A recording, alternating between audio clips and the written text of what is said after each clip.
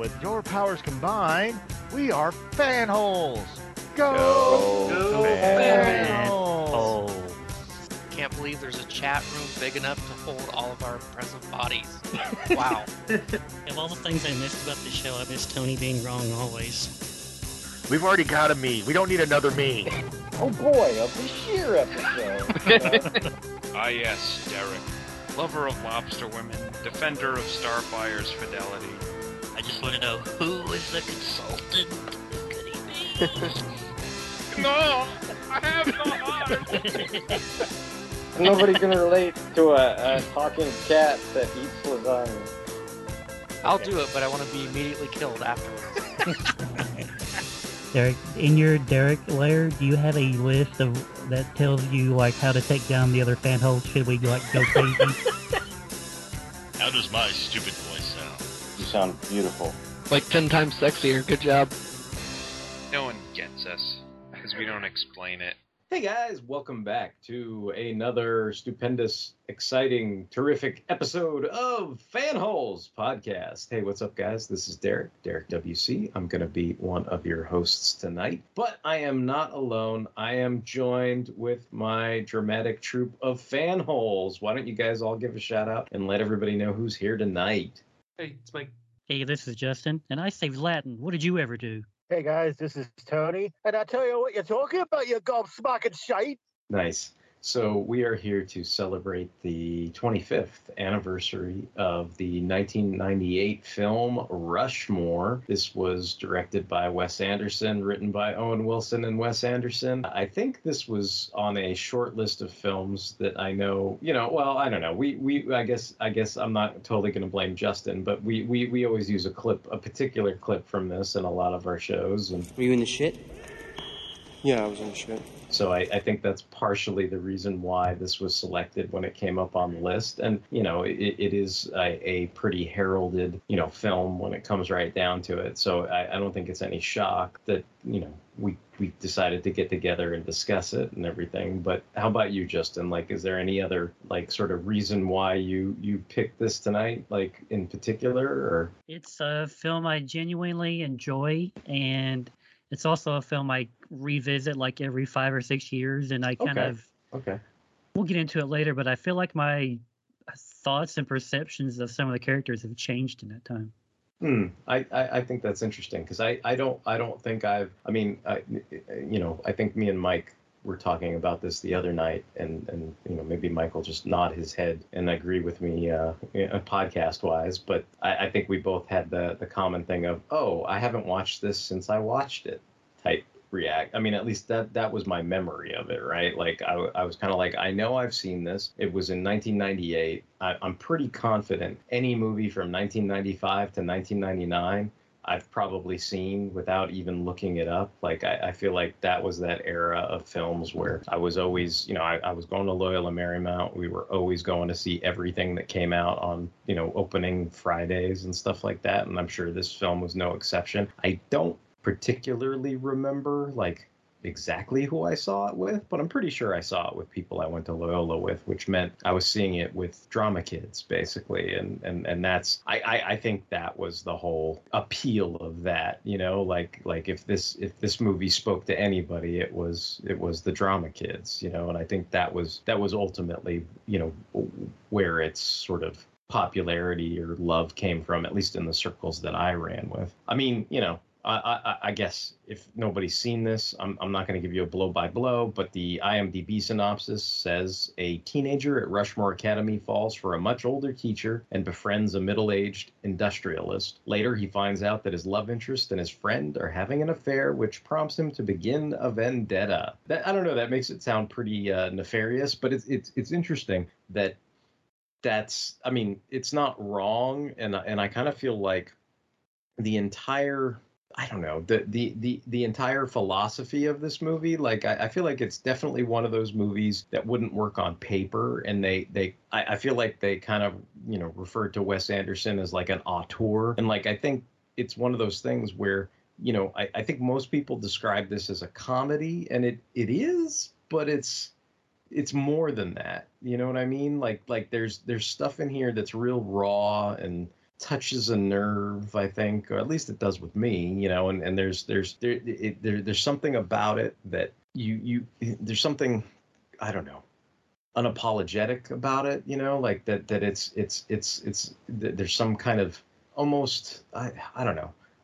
It's not realistic, but there's moments of like verisimilitude and truth to it, and it's not always like ha funny. It's kind of more like ironic funny, if that makes sense. But that's, I mean, my takeaway from it is, and I was joking with Mike and Justin before, was I was going to turn the tables on Justin and just kind of go, I liked it, and that was going to be my review. You dirty dog. And I do like, I do like the movie. I mean, it's a good movie. Like I don't have anything really negative to say about it. I don't know how forthcoming I want to be with how raw a nerve this film touched with me, but I mean, it definitely it has an impact on me. I mean, the funny parts are funny, the triumphant parts are triumphant, and the sort of undercurrent of shittiness, I guess I'm just gonna say, is also painfully honest and real, I guess. And so like and that's the thing about, like, how like when in Clerks, when it's like Kevin Smith talking through Dante or whatever, it's like, life's a bunch of down notes. Empire ends on a down note, like everything's a down note, and that's how real life is, because it's a series of down notes. And it's like, this doesn't end on a down note, but like there's a lot of down notes in this quote unquote comedy, this offbeat, quirky comedy, like quote unquote, and some of those are frighteningly realistic. And I again, I mean, I don't know, maybe this is a common lament for us on this show, but I mean, I feel like a lot of shit in this wouldn't fly today. I feel like unless you maybe accepted the vision of the, what Wes Anderson, sight unseen, you know what I mean? Unless you trust in that vision, like I don't think this is something you could hand somebody on paper and them go, oh, this is going to be fantastic.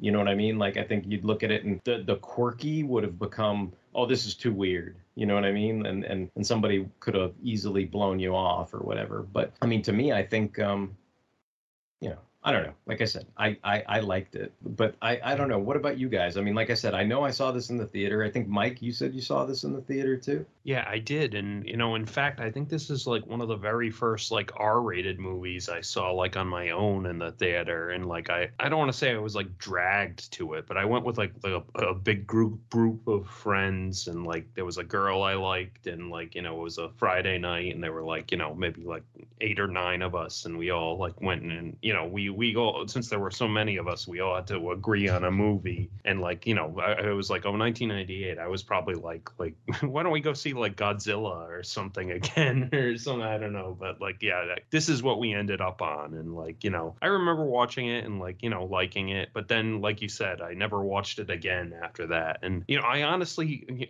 like, I like Wes Anderson movies. Like I think like my favorite Wes Anderson movie is probably The Life Aquatic, and that's probably one of my favorite movies of all time. Okay. But like this one, I don't know. This one is not quite as off the wall as that is, and I think I like it when he his later movies where he goes like really off the wall. Like you like it when he turns it up to 11. Basically. Yeah, like this and like the Budapest Hotel and like stuff like that. But I mean, this tends to be a little more. I mean, I don't know if this is like well known or whatever, but I would think this is a little more autobiographical, or at least has elements of that. You know what I mean? So there's some stuff in it, like I said, that's to me is a little raw. It's a little real. It feels real, yeah. Yeah. But I mean, I watched it again this afternoon and I enjoyed it again. I was like, oh yeah, this kind of, it's more of a nostalgic thing for me. It took me back to that night where like I was hanging with my friends and we all watched this and we all had a good time basically. And yeah, like it's been a while, but like I don't know if I drew anything new from this experience. Like, I think I still had the same feelings about it, but yeah, like I enjoyed watching it again. What about you, Tony? I don't think I know any of your story on this because I don't think this has come up yet between, the 4 of us or whatever. But like, is this something you're watching for the first time? Is this something you've seen before and revisiting? Like, do you have any memories of when you first saw this? If you first saw this before this show? Actually, this is the first time I've viewed it. I am familiar with Wes Anderson's work. Actually, Mike, I too enjoy The Life Aquatic with Steve Zissou, which is really funny because there's kind of a parallel here in scenes. But anyway, we'll talk about that, in a minute. But no, this is the first time I watched Rushmore. And I was prepared for a Wes Anderson movie, but you really can't prepare for a Wes Anderson movie. It was definitely quirky and weird. I think the thing that really kind of struck me was how you were talking about like how it has that bass tone of a very like real movie that has like real moments. It's kind of like if like Van Wilder or any number of those like college frat boy movies where like or Ferris Bueller even if that movie happened, but everything was real and like when you do the crazy stunt, you get fucking expelled. It's like okay. it's like there's no like, oh man, we came up with $1 million to stay at the frat house. It's like, oh, this high school kid, he's got too much ambition and he does lie and he gets appropriately smacked down a lot because of it. It is, it is kind of funny in some ways, but it's also like he doesn't do it really out of maliciousness at first. I mean, there does become a little bit of a darker side to him later on, which he does come out of. But like he's just trying to get along the best he can, like because he's not the most handsome guy on campus. He's not the smartest. I mean, that's one thing I really liked is like he's not this weird savant genius. He's just a normal guy. He's just got a lot of ambition and he wants to do something, but he doesn't really know what. He's like he wants to be the Rushmore kid. He likes going to Rushmore, but he can't do that because he gets expelled. So where does he go with that? He has this crush on his teacher, and that doesn't work out. It's like a lot of like an acceptance kind of movie. It's like you don't always get what you want. And Wes Anderson is really good about kind of delivering that kind of message. Like not always getting what you want isn't always necessarily a bad or good thing. It's just a thing. It's not the end of the world, but it still sucks because it's not what you wanted. And that's kind of like how the ending is, how you were saying. It's like it's not the worst ending ever. Not everybody dies, or not everybody doesn't get what they want, but it's not a happy, bright, sparkly ending. It's just an ending. It's this is where we are now, and some things got fixed a little bit, and it's not as bad as it could have been. That's how life is. But no, I enjoyed it. I've always liked Wes Anderson's work. I just never have had a chance to see his full catalog. I've seen stuff like I said, like The Life Aquatic, Royal Tenenbaums. I think is a Wes Anderson movie, right? Yeah. Various little ones here and there. There's more that I can't even think of. But like like I said, I know of his pedigree as far as being a, like you said, kind of a avant-garde auteur. He's like outside of the box. And no, it was a really enjoyable experience. I mean, I'm sure we'll go into like certain specifics, but as a first time viewer, I would watch again. And then I guess we come to more details from Justin. Like, do you remember when you first saw this? Like, and since you of the lot of us, like this is something you tend to revisit, you said often, so maybe explain why that is and what it is that sort of captivates you about the film. I watched this in 2001 and I was maybe a month out of high school. Like I had just graduated. I was hanging out with a buddy of mine who also graduated with me, and we had both been dating girls who were like younger than us, and they were still, in high school, but they were so weird art chicks, and they were into like indie movies and indie music, and by extension, so were we, of course. I can't usually get them because my girlfriend's a vegetarian, which pretty much makes me a vegetarian, but I do love the taste of a good burger.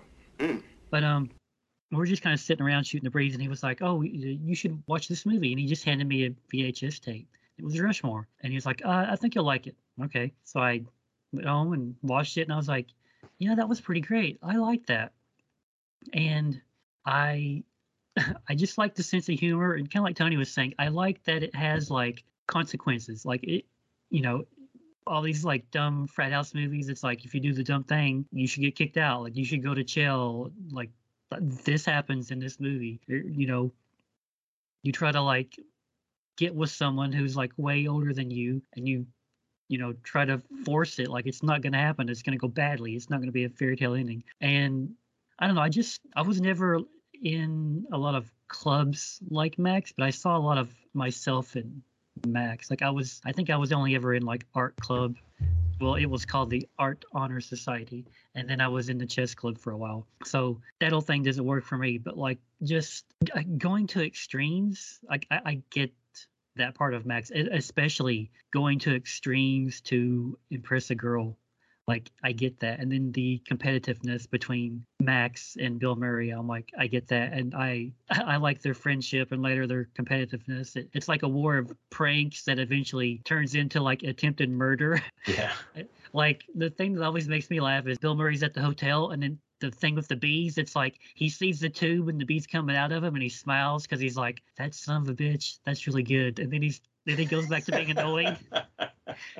Like, there's some appreciation for some of that. Yeah. And then, like I said, yeah, I do revisit this like every 5 or 6 years. And what's interesting to me is like when the first few times I watched this, like I was all about like on Max's side. Like, I got Max's point of view, being, like I said, going like crazy, whether it's trying to impress a girl or whatever you're doing, you're competing. I get that. Like, there was a time where I had aspirations of being a writer, and while I was never in drama or anything like that, like I did kind of appreciate the writing aspect of that. So like I was always like, yeah, I get Max's point of view. But now that I'm like 40, quickly approaching 41, like I rewatched this and I'm like, you know what, I feel Bill Murray's side of this more now. Like, I guess it's just a thing of being old. I'm just like, how do I put this? I mean, I don't have kids that are like irritating and disappointing and driving me crazy. Like, I don't have that, but like kind of being stuck in a relationship that has lost its glory, or the flame is like dim or just gone, or being stuck in a job you're just like, I get that.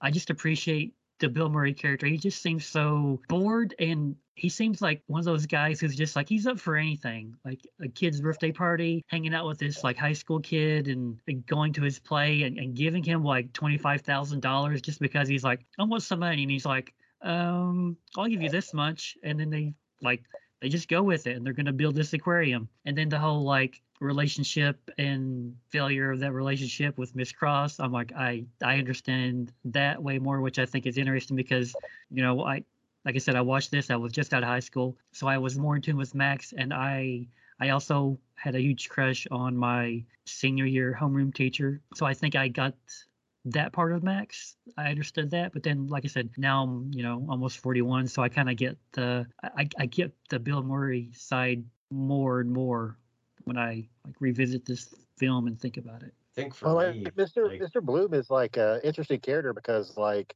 I agree with you. Like, but this is my first time watching it, so I immediately kind of track with him immediately because I am 47, and like throughout the whole movie, I'm enjoying him for who he is because I could kind of see, like, I see what he's doing. I understand, like, I think I understand his thing. And then there's that one scene where Max is talking to Mrs. Cross and like he's faked having a bike accident, and he's laying on her bed and stuff, and she realizes he's faked it, and he's like, and she's talking about Mr. Bloom at one point, and she says like, he hates himself, and he hates himself, and I was like, that always stood out to me, yeah. Yeah, and like what Derek was saying with like how stuff hits you uncomfortably, that's kind of like I can relate to that because I am 47 years old, and technically in my life, just kind of like him, I may not be rich, I may not have a family, but I have a decent life as far as I have a roof over my head, I have a job, I'm not like without friends. I have things that a lot of people don't have. A lot of people have it much worse than me, but at the same time, I don't know if I would say I hate myself, but I definitely at times I have a feeling in my life where I'm not happy and I don't know why I'm not happy. And that's kind of how Bloom feels. Like he's got a great job. He's pretty much rich. He does get, a divorce later on, but still but he has this feeling of something missing. And that's why he connects with Max because he's like, yeah, fuck it. I'll be friends with this 15-year-old kid. And like, I like his, like he said, his willingness to do anything. One of my favorite scenes is when he's kind of stalking Miss Cross for him, but he's also got ulterior motives because he's kind of smitten with her now too. And he's like walking across the playground. He just like slaps the basketball out of that kid's hand. Like, Yeah, it's like right. not mean. He's like, he just rejects the shot. Just like, not my house. And I don't know. That just made me laugh because I was like, yeah, I would do that. It's just like, I don't know. I felt like a kinship with him. Like I know how like what I got was, and maybe I'm reading too much into it, or maybe it's exactly what I was supposed to read out of it.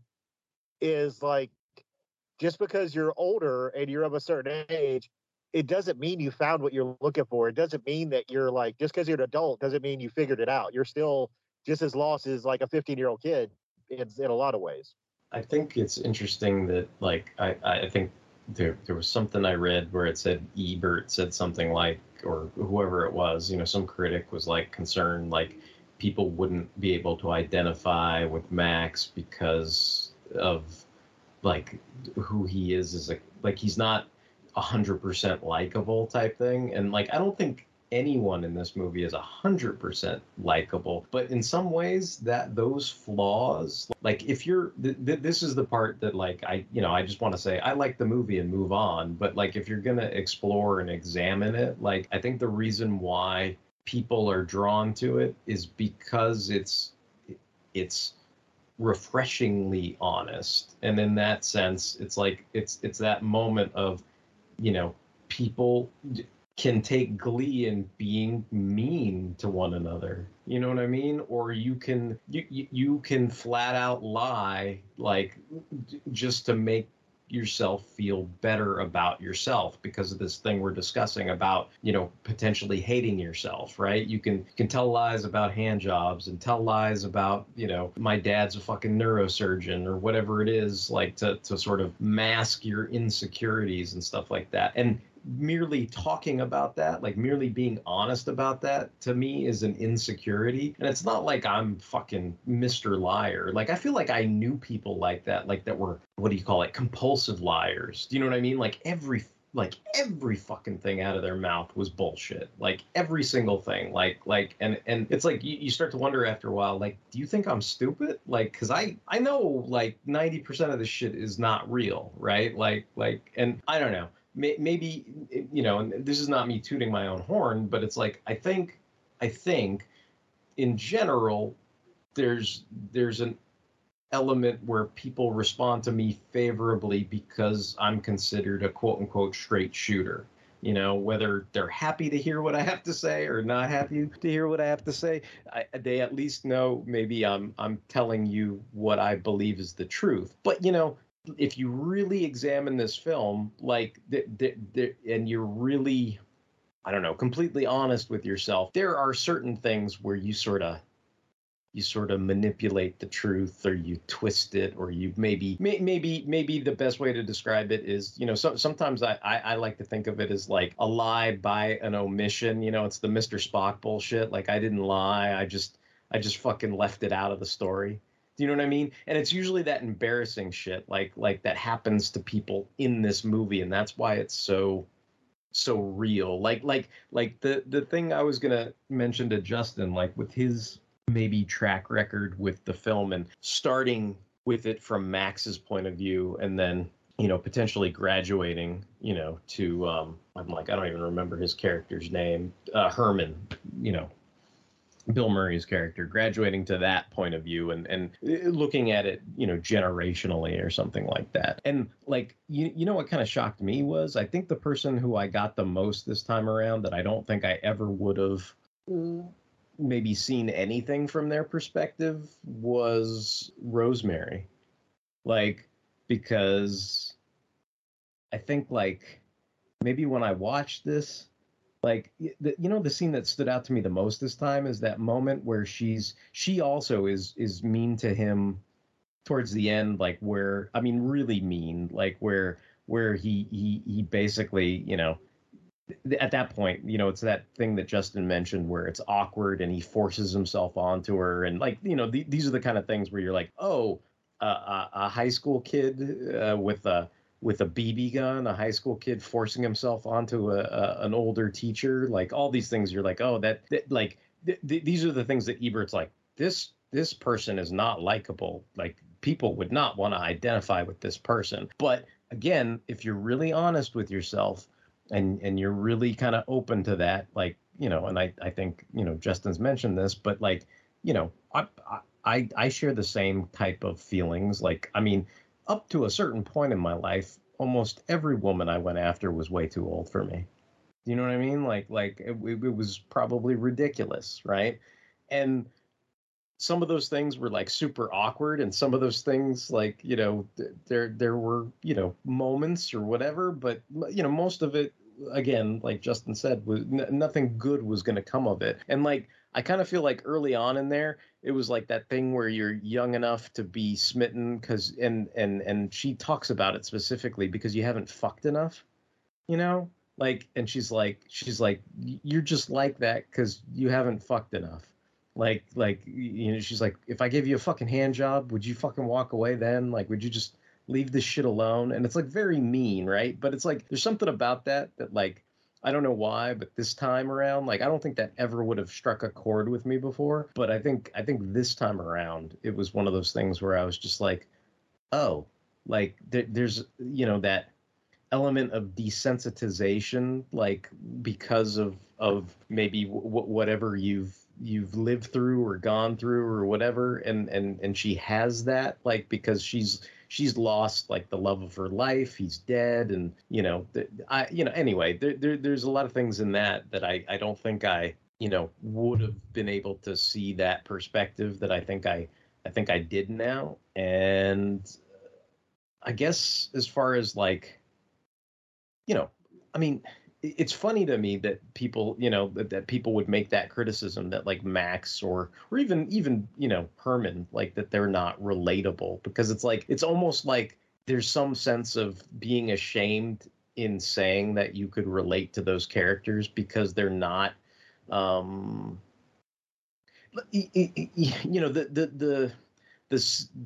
entertainment experience, the cinematic experience, or reading comics or whatever it is, watching TV and stuff, like, yes, there's an allure to identifying with someone who is heroic, who is flawless, who is, somebody who's special. And then this thing that I think, Tony was getting into, this thing about being able to comprehend the concept of, someone hating themselves and being able to maybe see that in yourself. And I think typically, like, the way, cinema in general normally works is you're identifying with, this heroic ideal or some kind of, character that, it's supposed to be a catharsis because they may have problems, like these characters, but eventually they overcome their problems and succeed, right? Whereas this is like, I don't know. I guess that's why it's raw, and it still hits me in a certain way, because the stuff that makes you laugh, right? Like, I mean, it's still funny when it's like, yes, he's faking the bike accident, like, but like that moment where without missing a fucking beat, he puts on the sexy hip tunes in the cassette player, like almost immediately, like before he even lies down. Like, that shit just makes me laugh, because it's like that's the shit where it's like you remember having like that one track mind where all this other stuff, the lying, the bullshit, the whatever it is that you need to get to that place where you maybe can get a little, sugar from this person that you like that's all that matters, right? And like everything else is irrelevant. And like, I think that's something, I guess if you're honest with yourself or you acknowledge it, right, like that's something that, everybody kind of must go through that. And then I guess if I don't know, I mean, I guess I'll just say it because I'm thinking of it now, but like that's also a thing that I think is lacking in today's culture too, right? Like, where it's like, I am not a 15-year-old Jewish kid on scholarship at a high school that you know, enjoys, you know, perpetually going to that high school because he's the big man on campus for the rest of his life. Like, that's not literally me, and it's not literally Justin, right? Or, you know, whatever, like Bill Murray's character is not literally Tony or whatever, but we all find things we can identify with and relate with, and the background of the character is irrelevant, you know, like I still feel seen even though the character doesn't look precisely like me. And that's just going to be the end of my soapbox. But yeah, other than that, you know, like I said, again, going back to the default, I liked it. Like, I did like this movie. And as far as, like, I don't know, the other stuff that hits a raw nerve with me is like, it's very, I was part of a big, you know, drama theater clique and all that other stuff. And this kind of movie went over like gangbusters with that clique. It went over like gangbusters with me. Like, there is an allure and an aspect of, even in a shitty, fucked up world, even in a world with flaws and problems and ugliness and things that don't quite end right, the fact that you can put on a successful play and somehow get it in your head that you doing that is somehow going to change the world. Like, I think now I kind of, you know, I don't know, maybe it's just I'm embittered. I don't earn my living that way. I don't, you know, that's not what I do now, right? And maybe I guess on a positive note, maybe I could transpose that and just be like, well, it doesn't really matter that I'm not earning my living doing anything. Like, I podcast, I make videos, I do things creatively in my own fashion still. And if I transposed it to that, then I suppose you could still walk away with this happy ending to, you know, I guess going back to the whole, you know, aspect that Tony was talking about, like understanding, you know, hating yourself or whatever, like that aspect, like being like, oh, I was a failure, I wasn't successful, I didn't accomplish these things that I was, you know, dreaming about or hope to accomplish or whatever. And sometimes that can still be like a raw thing, right? If you really self-examine it. But the counter to that, I guess, is that's how these movies end, and that's how they try to turn it to a positive upspin, you know, like that moment where you're the man, or you're the, you know, and it's like, I don't know, some of it's bullshit, right? Some of it's fake, right? But I mean, that's something like where there's you know, there's an addiction and an allure to that. Like, that's why, I mean, I don't know, to me it's funny, like I was looking at some review where it's like, Max Fisher, you know, clearly is not the best student and blah blah blah blah blah, and I'm kind of like, well, yeah, but like part of that's on purpose. Like, it's by design. Like, he doesn't want to stop going to Rushmore, right? Like, so it's like, if he got all good grades and he passed all his tests, like eventually he'd graduate and he'd have to leave Rushmore. So like, that part of that is like on purpose, you know, like at least from my perspective. So, you know, I don't know, like sometimes I feel like some of those things like miss the point, where it's like he if he could have, he would have just done that for the, you know, basically like that.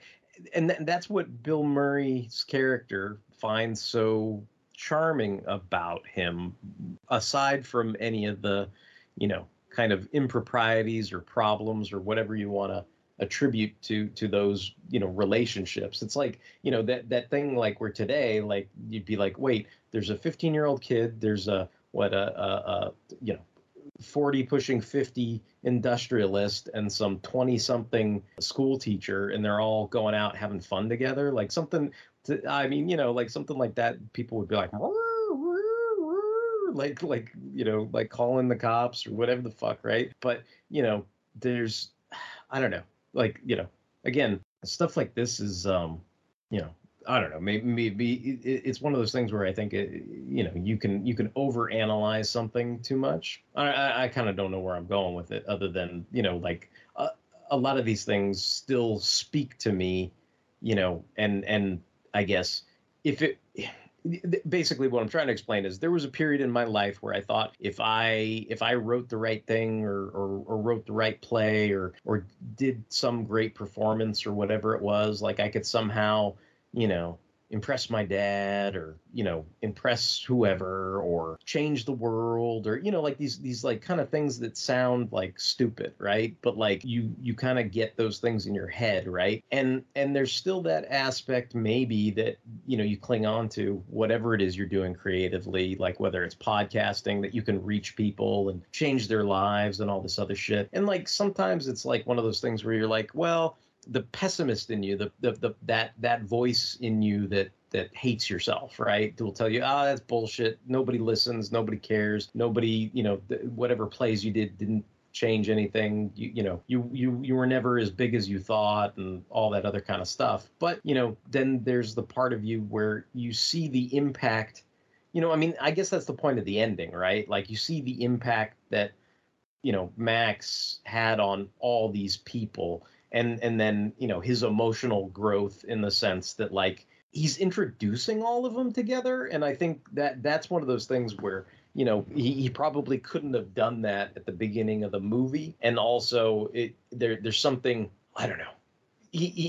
A lot of the stuff that he was doing in the beginning was only for himself. And I think by the end of it, he's doing some of it altruistically for other people. Well, that's one of the things I like is that he reaches a point where he realizes he's kind of destroyed all these friendships and relationships. So he starts to slowly make amends. He makes amends with Dennis the Menace, Bill Murray, Miss Cross, and then he realizes he needs to try to maybe get Miss Cross and Bill Murray back together. Mm-hmm. And then, like you said, it's also the play at the end. It's like anyone who had like a little scene in the movie, like they're there. Like Max has invited him to see his big play, so he's got everyone assembled. Like I don't know. I like it to where you talked about taking glee and being mean. Like I love that dinner scene where he's being so mean and shitty to Luke Wilson. The whole the OR scrubs, like that always makes me laugh. Like it always your nurse's outfit. That always makes me laugh. But like he goes from being like so mean and shitty to like he realizes that he screwed up and he's no longer in Rushmore, and he started to carve out this little niche for him at the public school. Like he's got a new version of Dennis the Menace, and he's trying to do his club thing there, but he realizes that he needs to make amends and start to like fix things. And that's one of the things I always liked about this movie. Is like you get the shittiness, you get the glee from being that way, and you get to like the war of the pranks that goes too far with Bill Murray, but it gets to a point where like Max is like, oh, I fucked up, I should try to make amends, I shouldn't be like this.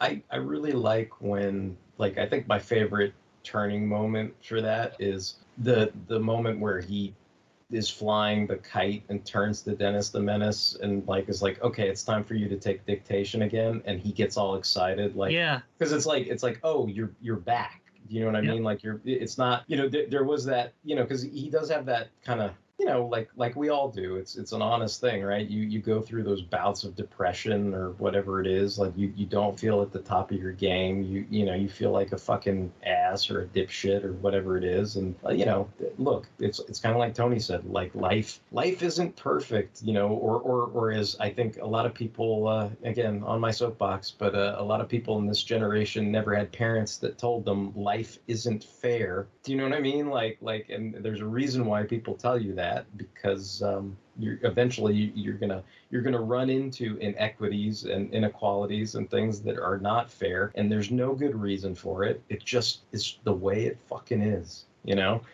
and that's, again, you get hit with that, and yes, you get knocked down, but it's one of those things where it made me reflect on things, because there were so many fucking times when I was just like, literally ready to chuck it all, and it's like, I'm glad that I had those, Max moments where he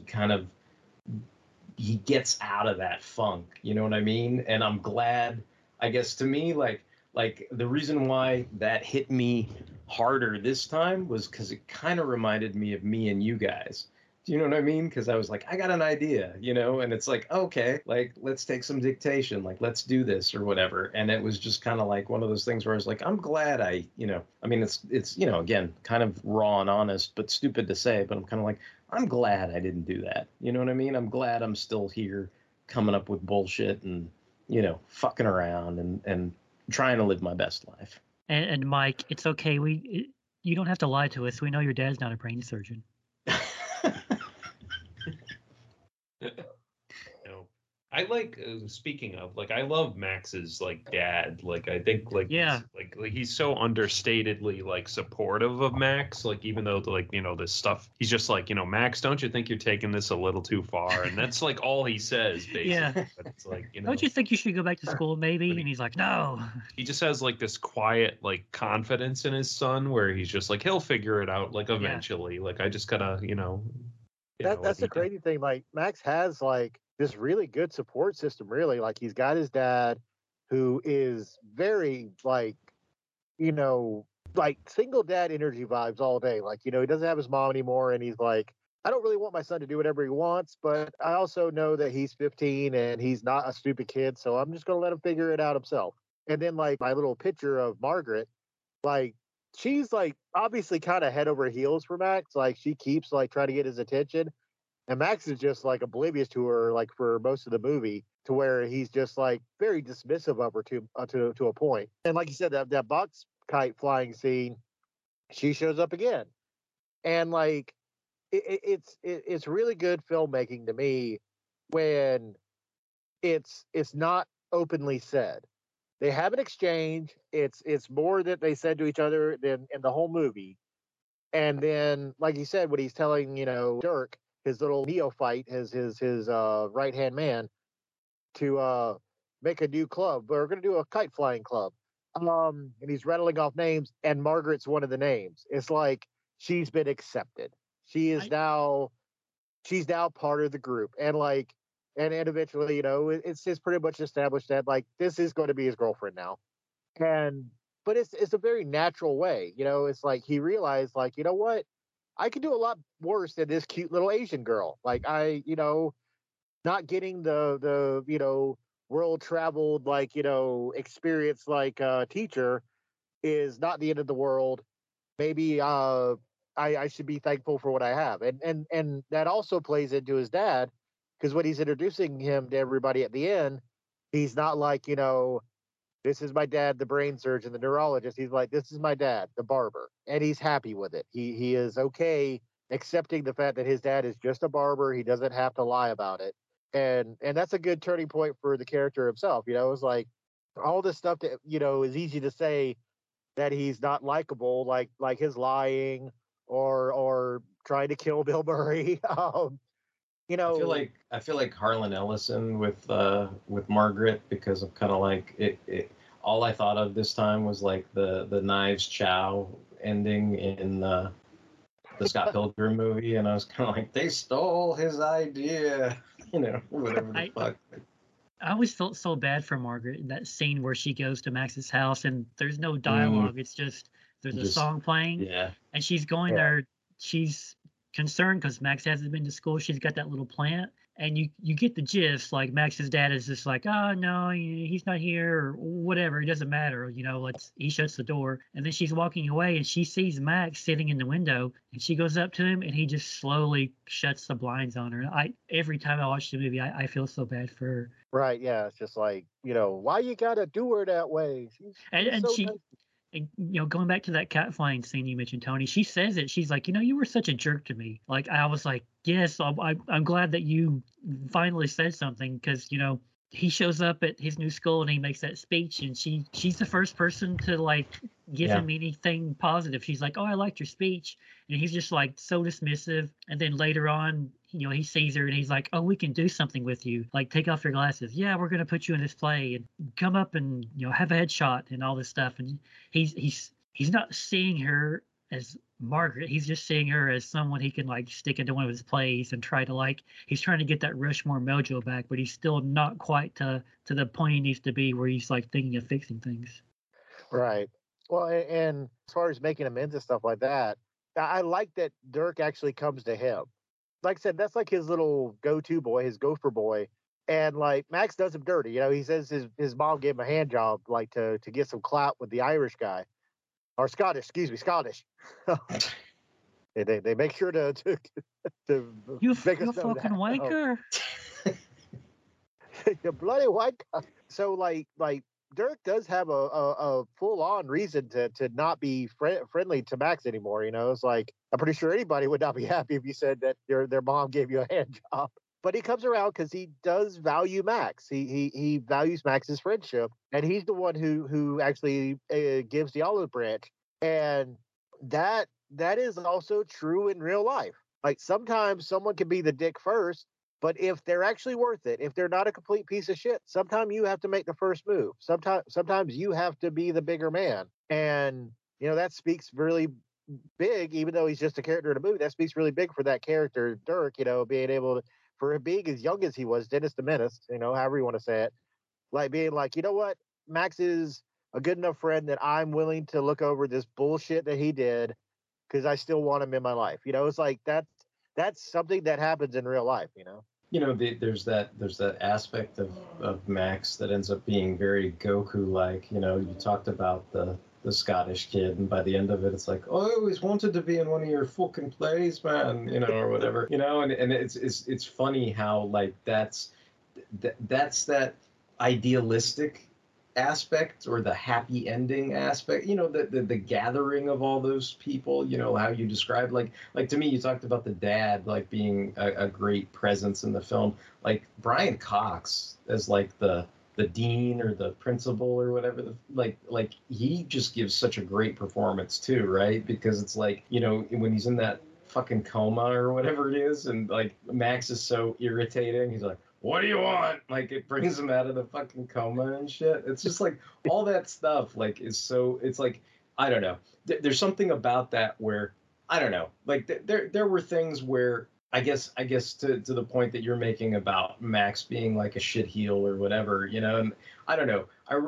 That's something I guess I never considered sometimes, but maybe I take it more into consideration now than I did when I was younger. But I remember sometimes people would, pull me aside and be like, you don't understand how much influence you have, basically if you get into those moods, right? And you're just being like, I mean, look, if I'm going to be raw and honest, there's some aspect of me that feels relatable to Max because he's wasted $8 million of Bill Murray's movie. $8 million of Bill Murray's money. You know what I mean? Like that. I mean, I don't know. There's that aspect of me where I kind of feel like I'm like, oh, I've probably been a spoiled brat like that in certain senses too, right? And it's like that's something where I'm kind of like, I don't know. Just there are tons of things like that make me, I don't know, that make me reflect on things. So I guess, part of the reason why I like this film, I guess, is that it sort of does touch an emotional chord in you and is also genuinely funny. And I guess, I don't know, maybe in the final analysis, whether it's idealistic or not, hopefully maybe the end result of it is it makes you appreciate what you have and also maybe appreciate the life experiences that you had to go through in order to get to where you are now. And I think that sums it up for me. So I don't know if you guys have anything else on this, but feel free. I guess like the only thing I can say as a first time viewer, first of all, thank you guys for recommending this, Justin and Derek. That it was a good viewing for like a brand new old movie, I guess you would say. Wes Anderson always has had this ability to do what you were talking about earlier, Derek, where it's not really a straight drama, but it's definitely not a straight comedy. I would say it's a surreal comedy. The comedy comes from some fantastical things, but it always tapers back to reality. It's like, it's almost like a Harold and Maude kind of thing, almost where like these weird ass things happen, like, Max cuts the brakes on, Herman's car, or like Max's fucking plays. They got more money into them than some Hollywood productions, for Christ's sake. It all tapers back to real emotions and like how this would actually affect you as a person, and how like it's displayed on the screen how it affects you. And it sometimes it's good to watch something that's not just like eye candy or turn your brain off cinema. And one thing I did want to like really say that you were talking about earlier, as far as like modern movies and how movies are made today, like one thing that I noticed, and I caught myself when I was watching it, is the scene where Max is talking to Rosemary for the first time, really, on the bleachers, and she's just eating her lunch and stuff, and they're going back and forth. And I'm like, you know what? Fucking A. If this was a movie today, there would be a jump cut to them like pressed up against a tree with them making out and being like, this is wrong, but who cares what society thinks? It's like, man, that's not how fucking reality works. Like most normal people would be like, you're fucking 15. I'm a widower, and like, or widow, excuse me, a widow. And it's really sweet that you think I'm this great thing, but I don't got time for this. Like, I'm sorry, that's fucking reality. And it's it's almost refreshing. And it's really sad to say that. It's refreshing when you see reality and also good pacing. Like, she does like Max. She does think he's like, adorable. And you know what? If he was 10 years older, she might actually go out with him. But she knows where she's at. She knows where he's at.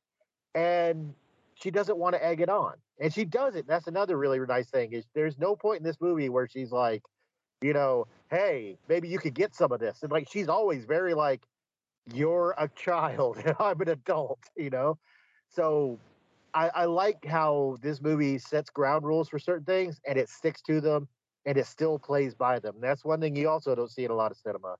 So like, Wes Anderson proves time and time again that while he may be a strange filmmaker, and he definitely has his own sense of humor and his own kind of set of ideals as far as how movies should go, he still makes great stuff. 9 times out of 10, you will probably walk away either learning something, or definitely feeling a certain way about a scene, or the basic concept he's trying to deliver. So yeah, I definitely enjoyed it. Yeah, it's not something I expected to revisit, but I'm glad you suggested it, Justin. I am smart. You make things go. I make things go, like this podcast. Nice. All right. Well, if you guys have any questions, comments, and/or concerns, you can reach us at fanholespodcast@gmail.com. If you want to direct download the backlog of Fanholes Podcast proper episodes, you can download them over on the Blogspot. That's fanholespodcast.blogspot.com. We can be found on all kinds of social media. We're on Tumblr, Twitter, Facebook, or the X, Instagram, all that good stuff. And we can be streamed. We're on Podbean, and you can find us on other podcatchers of your choice. Just look up Fanholes. And until the next time, this is going to be Derek WC signing off. It's Mike signing off. This is Justin signing off. And this is Tony signing off.